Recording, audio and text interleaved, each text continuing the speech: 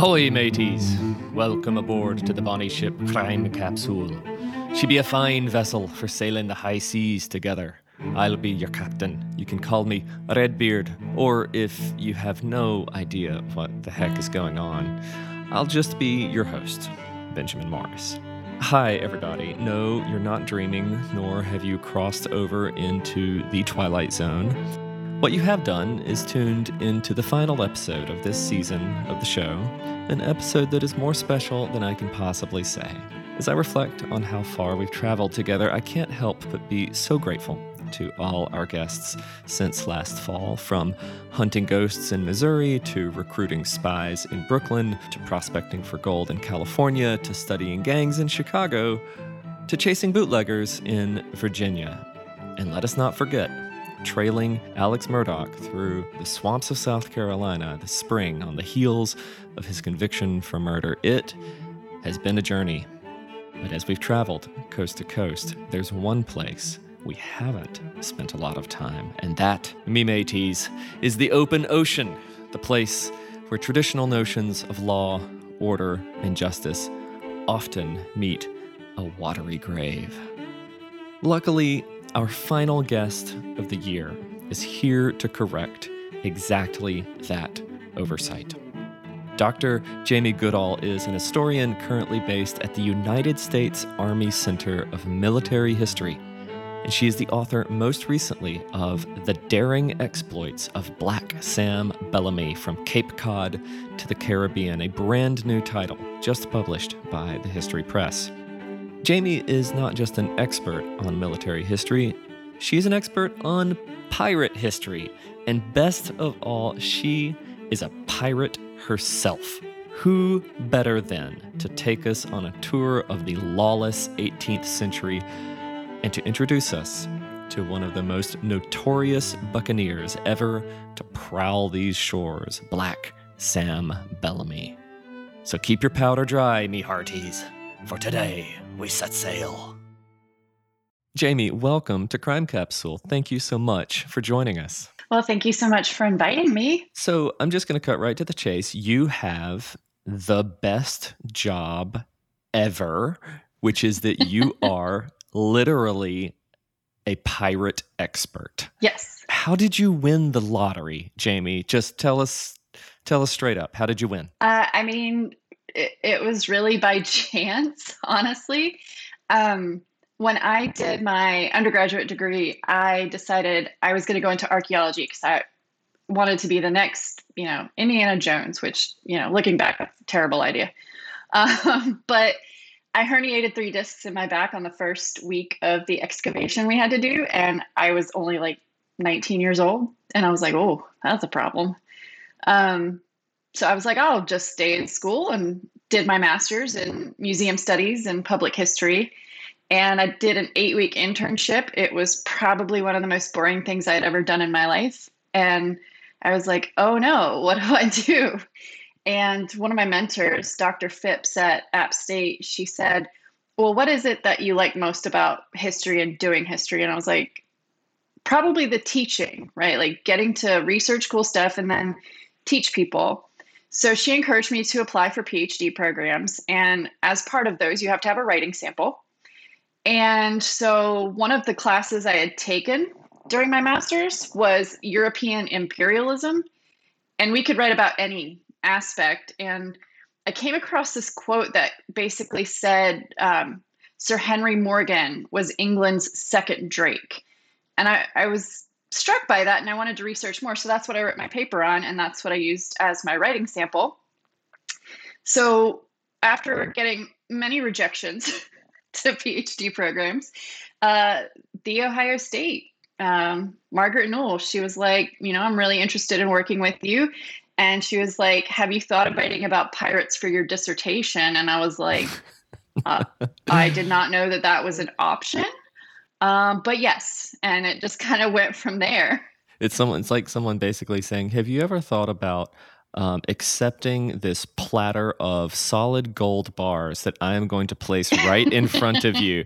And, your answer being, I didn't know that a person could do such a thing, but why, yes, I think I shall. Yeah. So you did your PhD work at the Ohio State University, very important, the there. Oh, yeah.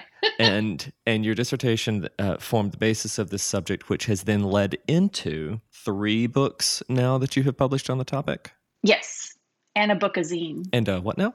It's called a bookazine. National Geographic, when they do their special edition publications, they're a magazine, but they're not quite books either. So they call them bookazines. So I wrote a National Geographic bookazine. Mind blown, Jamie. Mind blown. Learn something new every day. Well, that's very exciting. And that was on pirate history as well? It was, yeah. It was on global piracy across all time, pretty much.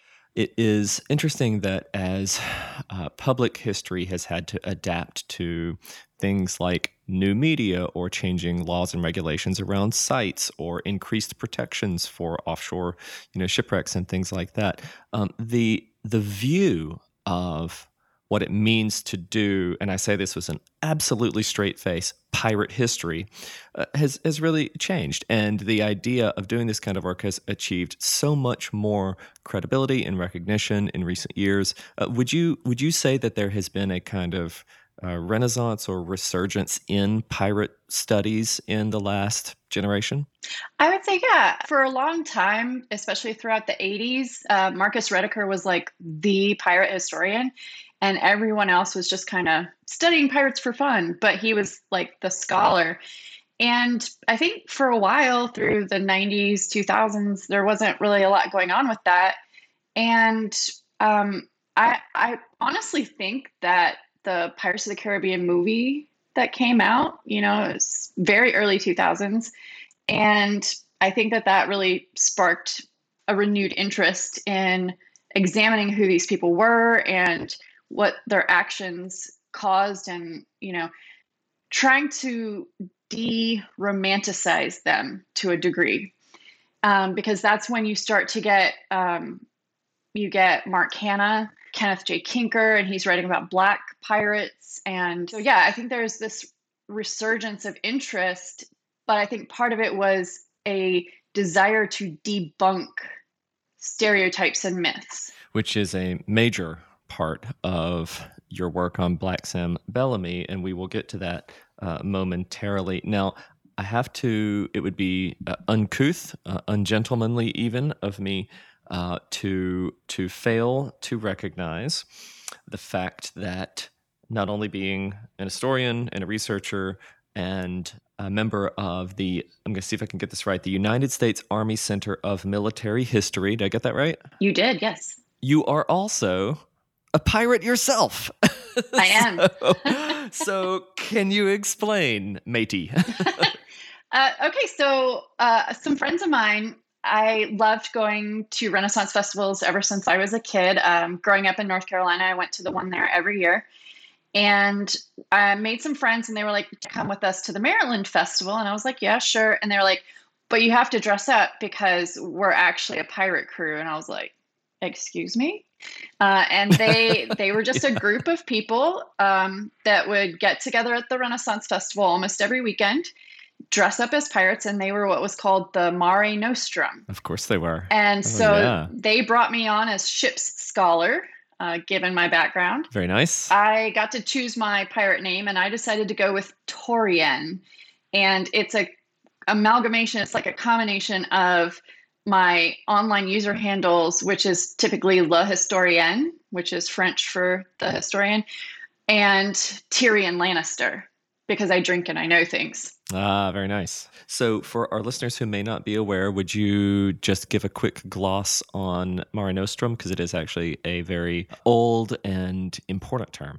Yes. So for me, when I was researching and I learned more about the concept of Mare Nostrum, one of the things that really struck me is that I think the reason why that term came to sort of define these limits of the known world is because this is the area where piracy really begins, at least from the historical records we have. The earliest records we have of pirates and attempting to deal with those pirates is from Pharaoh Amenhotep III, 14th century BCE. And he's basically saying, not only do I have to protect along the Nile Delta, but I'm dealing with all of these, he called them sea peoples, which the Romans, I think, ended up adopting as their term for them as well.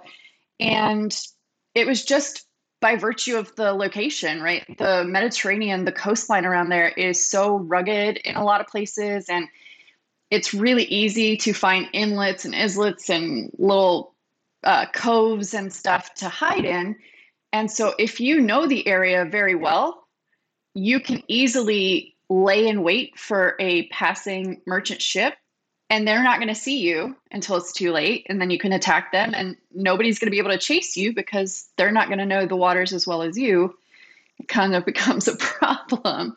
And I think we see that proliferate afterwards into other aspects. That concept, I think, is particularly useful for your definition of the regions in which Sam Bellamy was operating. You know, if you look up and down the Atlantic coast, it has some of those same features. It has, particularly along, say, the Outer Banks in North Carolina. If you don't know those waters, you're going to founder. You absolutely will founder. There's no ifs, ands, or buts about it. And of course, Cape Cod as well, incredibly, treacherous area. And yet that sense of risk married with reward is what has drawn mariners across the centuries, to these landscapes. Now, I want to ask you about Sam, Black Sam. He is such a captivating figure in American history, in imperial history, in colonial history, in pirate history. I mean, he just, he sort of straddles so many different eras, even in the few short years that we really know, about his movements. And our sharp-eared Crime Capsule listeners may remember that a couple of years ago, before we became a podcast, we actually ran an article about Kathleen Brunel's book from the History Press on Maria Hallett, which is, particularly interesting. She does a lot of the same work that you do, of kind of diving into the fact and the folklore as to who were, these people, what can we know. You write in your book, Jamie, that there is still a major amount of sifting to be done based on Sam's origins, where he came from, whose child really was he? We're still kind of debating that. So we'll come to his major exploits in a bit, but at least to start, take us to the mists of time, to where we are kind of blindly feeling our way through the fog, trying to understand where this guy came from. So we know at least that he came from England, right? He's not born in the North American colonies. And so that gives us a starting point to try to figure out where he lived and what family he belonged to, because there are multiple Bellamys throughout parts of what would become the United Kingdom. And I believe Kenneth Kinker did this really great job of sort of trying to piece together a genealogy, so to speak, of Sam Bellamy, and offered multiple different explanations of who might have been his parents and therefore where he might have come from. And the best evidence we have is that he most likely came from areas like Cornwall or similar spaces where he would have been coastal, would have known the waters, would have had experience with maritime matters to some degree. And so that kind of narrows things a little bit in terms of that's an area where there was a lot of piracy already. And so he probably got a lot of his know-how from that before he decided to immigrate to North American colonies.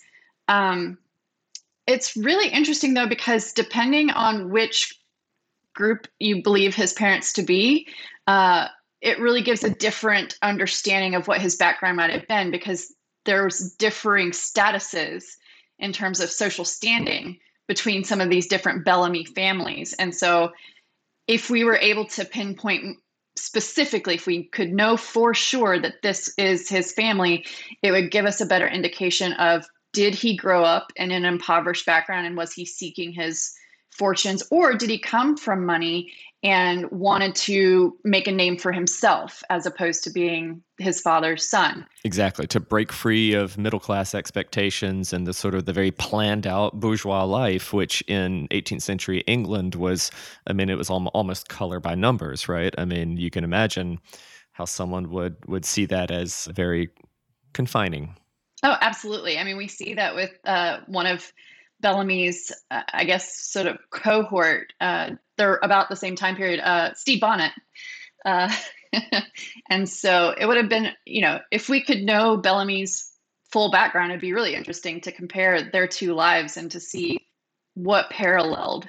One of the things that I thought was particularly illuminating in your account was you have a sort of extended discussion of these sea dogs that hailed from the Elizabethan era and had sort of carried forward the tradition of local sailors who, though they might not have been based anywhere near the metropole, the imperial capital, London, they were every bit as skilled, if not more so in some cases, than members of the actual British Navy, right? And so the crown, recognizing their skills, often sought to recruit from the sea dogs in various expeditions, especially against the Spanish and the French and so forth. Just can you tell us a little bit about that particular tradition, which you write was almost concentrated in Cornwall? We're going to get to America just here in a second, but I think the background context is really helpful.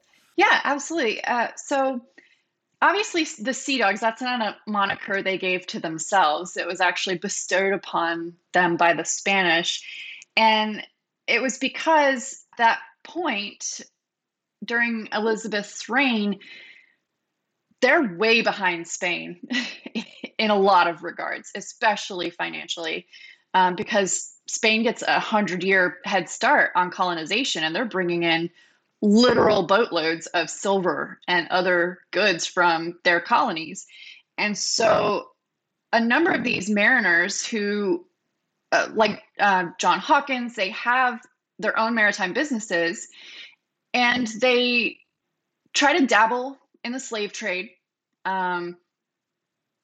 mostly unsuccessfully at first. But that's where Elizabeth starts to see the potential, is that they can infiltrate this monopoly that Spain and Portugal have on the slave trade and the wealth that it's generating, as well as using them to divert attention away from the treasure ships and the colonies. Because if Spain's worried about their slaving ships, right, it's going to divide Spain's attention. And this is where she starts to hire these, I mean, they're essentially private mercenaries, right? These private mariners to, if they slip up a little bit and they decide, oh, I landed in Panama, let me wreck this village.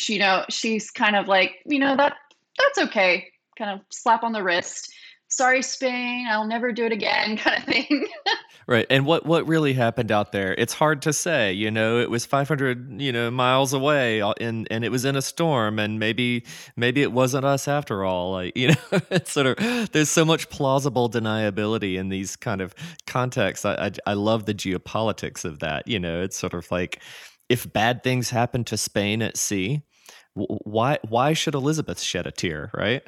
Yeah, and I think plausible deniability is the perfect way to contextualize that, because that's the reason why it was so difficult early on to prosecute pirates or privateers, because you have that geopolitical struggle, and Elizabeth is able to use that plausible deniability of, well, they're not doing this on my command, right? They're operating in their own.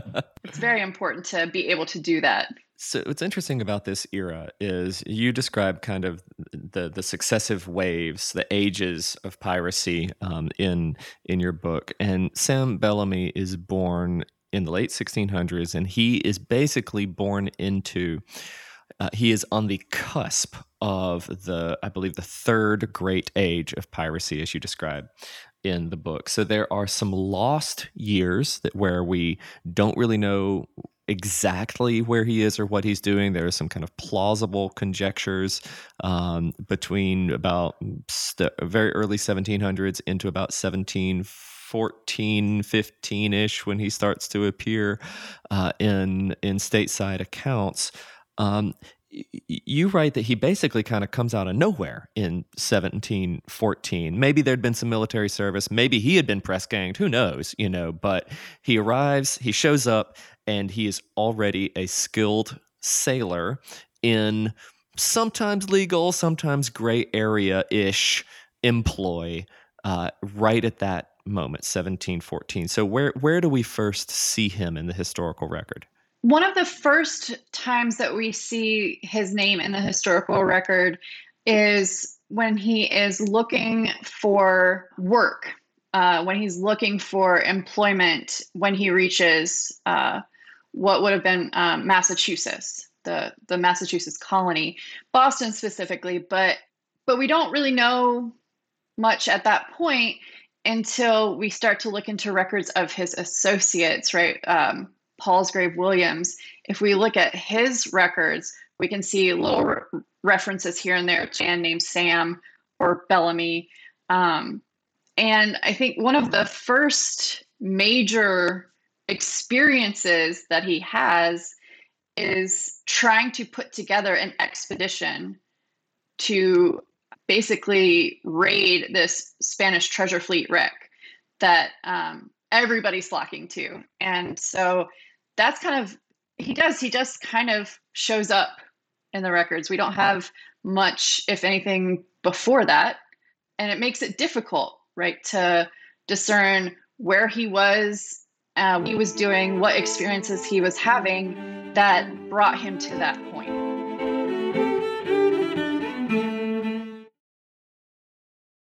"3 a.m., the comedy horror podcast that holds weekly gatherings around the campfire. Let me tell you what you're going to get. You're going to hear stories about demonic possessions, prison stabbings, skinwalkers, glitches in the Matrix, cult leaders, missing 411, night marchers, Operation Paperclip, Mesopotamian devil worship, and so many monsters it'll give Kanye West a runaway for his money. Pop and meme culture also aren't off topic. A camp where laughs and scares are constantly competing for first place. We're just a group of friends, trying to bust each other's balls, find the best stories, and expand the circle in the process. 3 a.m., the comedy horror podcast not for the faint or fragile of heart. Let's go.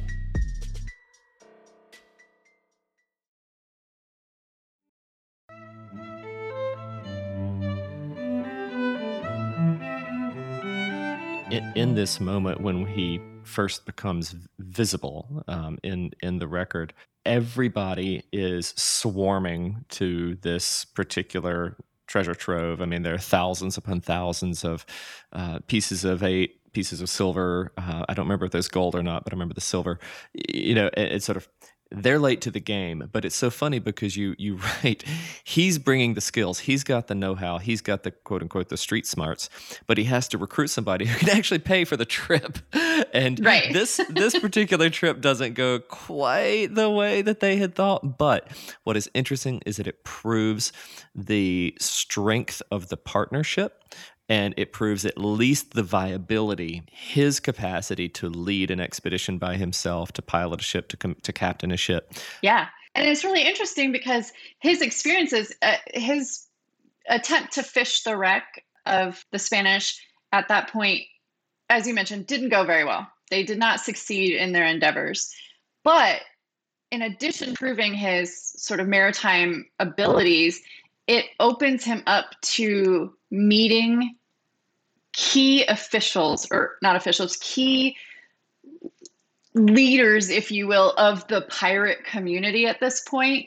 And had it not been for his foray to that wreck, it is unlikely he would have, at least at that time, met with those very important pirates. And those individuals are the ones who are helping him get better at being a pirate. So I want to ask you about pirate politics here in a second, but before we do that, we do need to just do a quick bit of groundwork for our listeners who may not be aware of who Maria Hallett was. And, so when we meet Sam, there's this pivotal moment in the whole narrative where he's based in Wellfleet. Something happens in Wellfleet. He starts heading south to the Caribbean with the intent of returning to Wellfleet.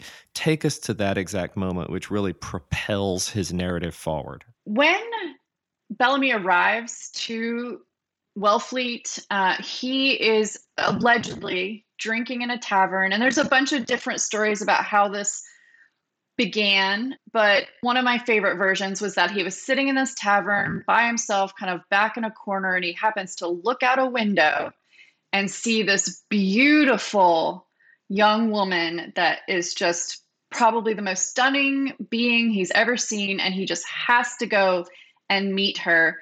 And when he does, it turns out her name is Maria Hallett. Now, the interesting thing is, does she exist in the way we believed in this sort of narrative that she does? But the name exists, but does that person exist? If you know what I'm saying. But regardless, he and Maria have this beautiful courtship, but the problem is he is this penniless sailor, and she's from a sort of middling means family closer to the upper crust, and she could have her pick of men because she is so beautiful, and she knows her father will never let her marry this downtrodden man. So they have this secret illicit affair. It should be noted that by all estimates, Sam Bellamy is in his 20s and she is quite young, probably 14, 15. Right. Very interesting. But the story goes that they consummate their love before he leaves to go make his fortune so that he can come back and prove to her father that he is worthy of his daughter's hand in marriage and that he is a world-class gentleman. And so off he goes on his exploits.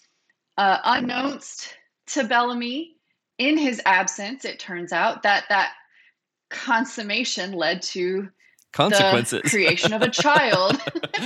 Right. And so here is Maria, a young, unwed, pregnant girl.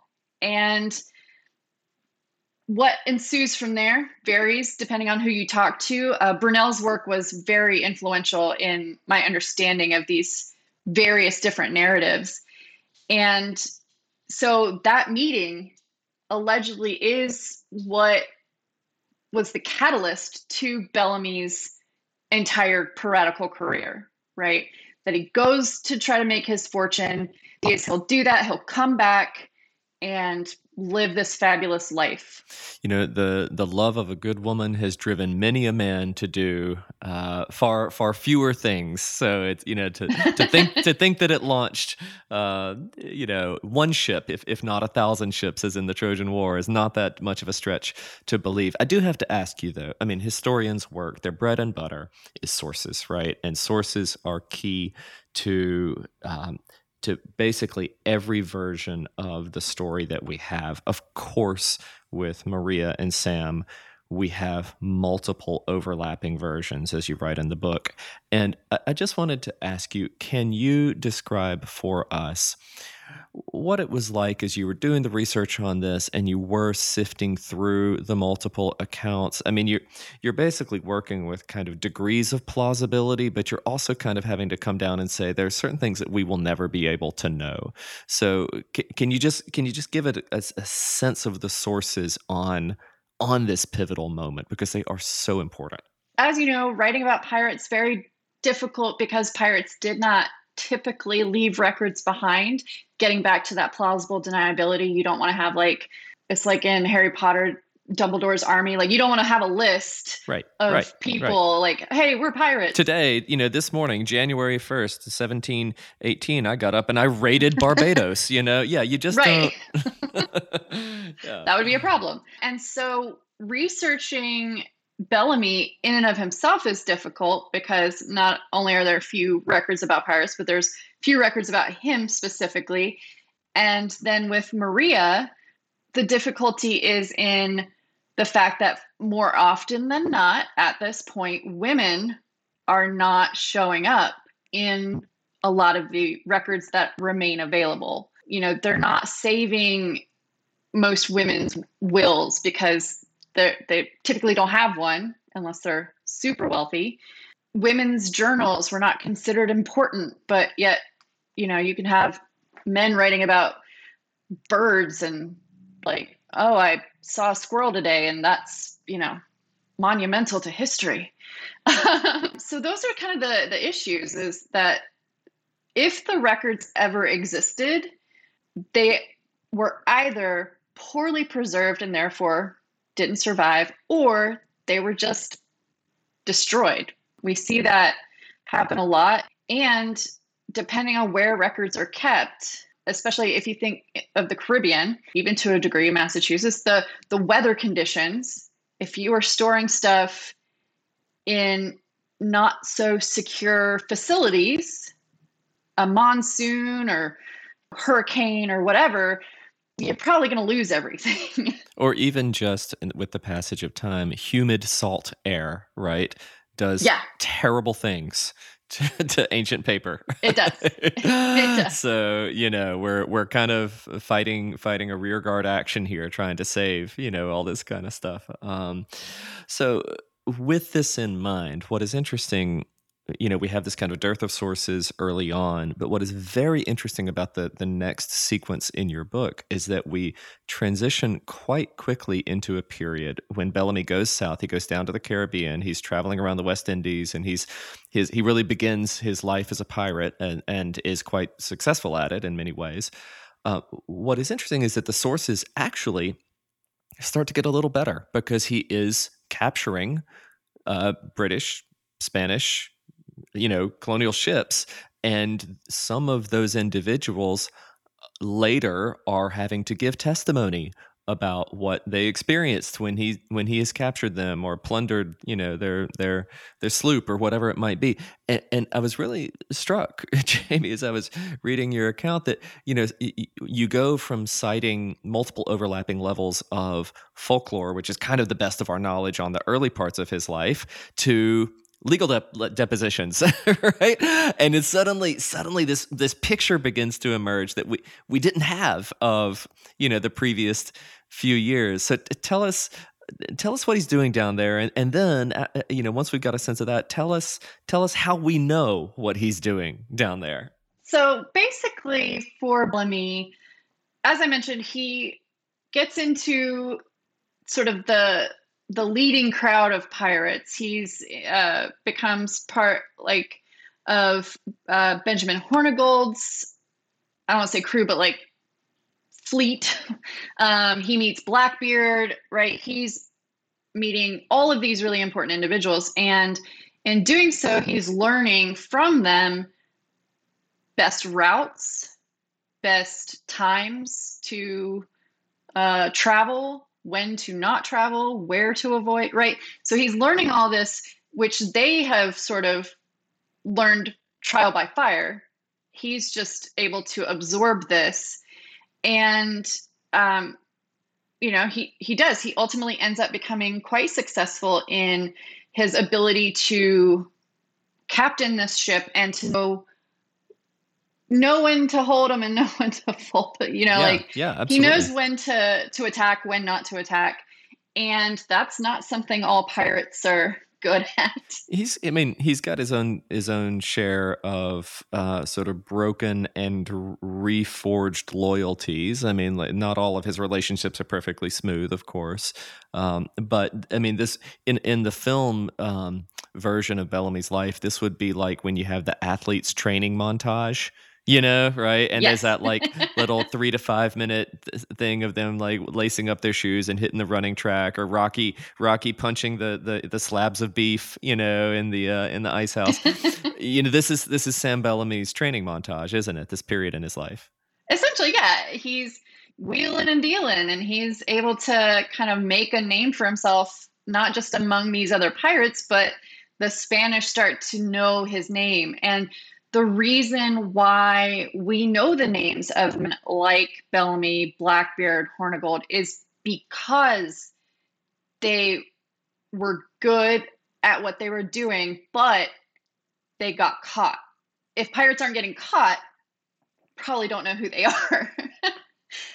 And so by making a name for himself, he sort of puts himself on a path towards potential destruction, right? It might be self-sabotage almost, in that he's too good for his own good. He is identifying the productive routes. There's a couple of instances in which he starts out on one ship, the Marianne. He seizes another ship, upgrades, trades it in, says, I think that one over there looks quite nice. I'll take that, and much to, of course, the displeasure of that ship's captain. He's actually treating, it is interesting. He's not kind of a slash and burn type pirate at all. In many cases, he treats, the captain and the crew of whoever ship he's just seized with some decency, releases them, or gives them even one of his lesser ships to sail on with. He doesn't leave them to their fate on a desert island. Is that typical of pirates in his day, or was he kind of an exception? I wouldn't say that Bellamy's actions were necessarily typical, because he is, at least in the records, portrayed as sort of self-demeaning and very cordial and respectful. But I will say that this, pirates were, yes, absolutely brutal, in many cases, bloodthirsty murderers, but that typically was happening during land raids, which we don't typically think about as being piracy because it's happening on land. But, Henry Morgan's sack of Portobello, and those are really terrible, violent situations. But out on the open water, it's not that they don't want to be violent necessarily, but is that it may not do you very much good to have a violent reputation, because if you have a reputation of just slaughtering everyone on board when you attack a ship, the people on board that ship are going to be like, well, I'm going to die anyway, so I'm going to die fighting. And you're going to lose your own people, right? There's going to be issues. Whereas if you have a reputation for being tough but reasonable, people are more likely to immediately surrender if they believe that they're going to be saved or spared, right? So it's a really interesting dynamic of, you want to instill enough fear, right, that people take you seriously, but you don't want to instill so much fear that they're willing to die fighting. That is fascinating. That is absolutely fascinating, that balance. I mean, you want to talk about, threading a needle in the world of pirate politics. I mean, what a compelling challenge that must have been. I mean, my instinct was to think, okay, if you are so good at what you do and you start to amass quite literally a fleet of your own, which by the end of his career, Bellamy more or less had a small handful of ships. But imagine if you have half a dozen or 10 or even 12 or 15 ships under your command.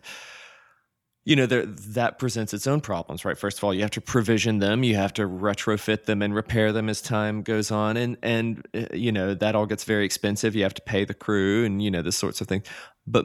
But what you've also done, if you have gotten too big for your britches, is you have started to, attract the full attention of either the Royal Navy, in this particular case, or other privateers, who are looking to pick your lesser ships off one by one. So it's really interesting. You write that it's kind of better to be in the middle of the pack than the biggest dog right. of all. I mean, if you think about it, Blackbeard trying to be at the top of his game, he's out there scaring people with smoke coming out of his beard. Did that work for him? Yeah, I mean, people were scared to death of him, even though we have no record of him actually killing anybody. Interesting. But it also puts him on everyone's radar, and he basically puts a price on his head, right? Because we do have, at this time, what are essentially bounty hunters. There are people out there who are skilled mariners who are willing to dedicate their time and their resources to apprehend pirates on behalf of the Royal Navy so that the Royal Navy can focus on larger scale conflicts, right? Because there's a lot of war happening during this period. And so, yeah, if you are sort of at that top level, people are going to be looking for you. Whereas if you're kind of middle of the road, you can blend in a little bit better. So let's pick up a thread from a few moments ago, because I think it is really important here. When you do have ships being apprehended, when you do have the Royal Navy intervening when it's required, you do occasionally get, say the Royal Navy takes a ship and they seize some of the crew. They take these depositions, right? There are these sort of formal accounts that are given by the prisoners, who maybe if they were forced into their piracy, they're given a little bit of leeway. Maybe they're unrepentant, and so they're going to, have to pay, do their time in the brig, so to speak. But either way, frequently you have this kind of formal account given of where a former pirate had sailed, who he was sailing with, what the demeanor of the captain, the pirate captain, was like, and so forth, which ports they raided, which, flags they were flying under. And frankly, Jamie, this is just the most interesting thing that I've ever encountered. It's sort of like, here you have these firsthand accounts. Maybe they're not all completely trustworthy. Maybe there's some sifting that the historian has to do there too. But can you tell us, where are these formal accounts of former pirates who are having to, swear under oath this is what they did and so forth? Are they kept in sort of naval college archives? Are they kept in are they in Greenwich, and outside of London? Are they of course, this is still under, America's not independent yet, so it's still, the colonies, so, it's all imperial. Where do we get these? How valuable are they? Tell us about these sources. Piracy at this point was just fascinating to most people, right? On the one hand, they've gotten to a point where they hate them. They're disrupting trade and lives and everything, but it's still captivating to learn about. And so publishers and printers have capitalized on this. And a lot of times what they'll do is they'll take all of the trial material that the admiralty courts have collected, and they will publish them in bound volumes. Many of them are in the National Archives in the UK, but the Library of Congress actually has quite a collection of pirate trial documents. And a lot of these have been digitized at this point, which is really cool. It's by virtue of public sort of demand at the time that we are able to more readily access these kinds of court records, right? Because I feel like most court proceedings probably not that exciting, right? Like, my neighbor stole my pig and, then I threw mud at him. Now, did you take us to a day in the life of a researcher here? I mean, were you sort of trawling through these on the Library of Congress, sort of resources website? Did you actually go to Washington and spend time with the hardbound volumes? How did you engage these particular sources? For this particular book, a lot of the work that I did was digital because COVID. It really impacted the ability for researchers to go to the National Archives, to go to the Library of Congress. They were booking appointments, months and months and months in advance. So in order to stick my publishing deadline, I was fortunate that a lot of these materials are available digitally. And so that's largely what I did with this particular project. But I have, in many cases, done research at the UK National Archives, kind of diving into colonial office records and stuff like that. Admiralty court records are also there, which, you can easily access at the archives.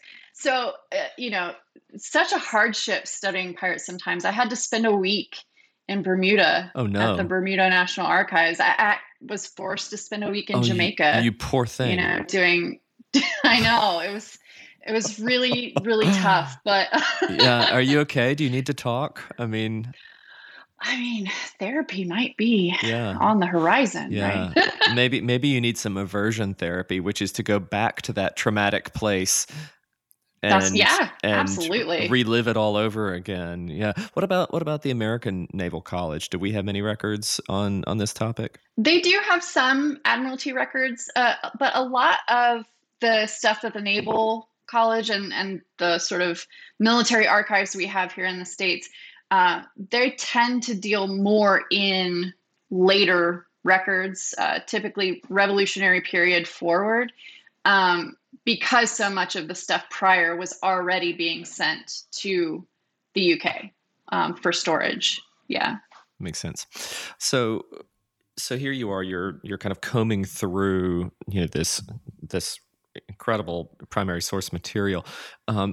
Again, day in the life of a researcher, are you looking for mentions of Sam Bellamy's name? Are you tracing his crewmates and kind of where they are being picked up? What are your hits? What are your kind of keywords that you're looking for as you're trying to, basically turn the clock back 300 years? It can be challenging just because 17th and 18th century records, there's not a lot of consistency in spelling and writing. There's no clear standardization quite yet. So when I'm searching these documents, I'm having to keep an eye for, if I am looking for the word pirate, I can't just look for the way we spell it today, P-I-R-E-T-E. I also have to look for P-Y-R-A-T or, variations of that. And in a lot of cases, I don't just search for the word pirate, because even the contemporaries of the pirates at that time would interchangeably use words like corsair, buccaneer, privateer, even though all of those have very specific and distinct contexts. And so I try to look for names, which can be difficult because, again, issues with spelling, but also there were pirates who had aliases. Henry Avery spelled his name like 5 different ways, and he had an alias named Bridgman. And so you have to kind of read closely if you're looking for those sorts of things. Now, if you're looking just for piracy writ broadly, it's a little bit easier, because all you have to do is look for sort of the letters from colonial governors or correspondences between them and the Board of Trade and Plantations, because that deals with a lot of their experiences with, being maritime trade. So it's easy to kind of comb through those just for a broad brush. Budding pirate historians, take note. You have just received a masterclass in how to conduct this kind of research from one of the very best. Before she gives away all her secrets, however, we're going to take a short break and pick back up with the rest of our interview right here next week. Thanks so much for listening, me mateys. Our guest has been Jamie Goodall, author of The Daring Exploits of Black Sam Bellamy from Cape Cod to the Caribbean, published by the History Press. To order a copy, visit arcadiapublishing.com or your local independent bookstore. Join us next week as we continue our journey round the Caribbean with Jamie and Black Sam. See you then. Thanks as always to our producer, Bill Huffman, our production director, Bridget Coyne, audio engineer, Ian Douglas, and our executive producers, Michael D'Aloia and Gerardo Orlando. I'm your host, Benjamin Morris. Crime Capsule is a production of Evergreen Podcasts and a signature title of the Killer Podcasts Network. You can find Crime Capsule wherever you listen to podcasts. Discover more great true crime and paranormal programming at killerpodcasts.com.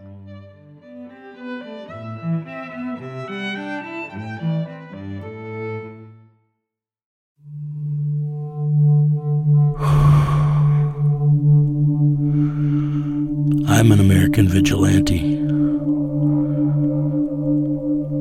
I have a question for you. What would you do if someone you cared about was abducted, taken from you? Would you call me? Would you care about how I got them back? Download American Vigilante now.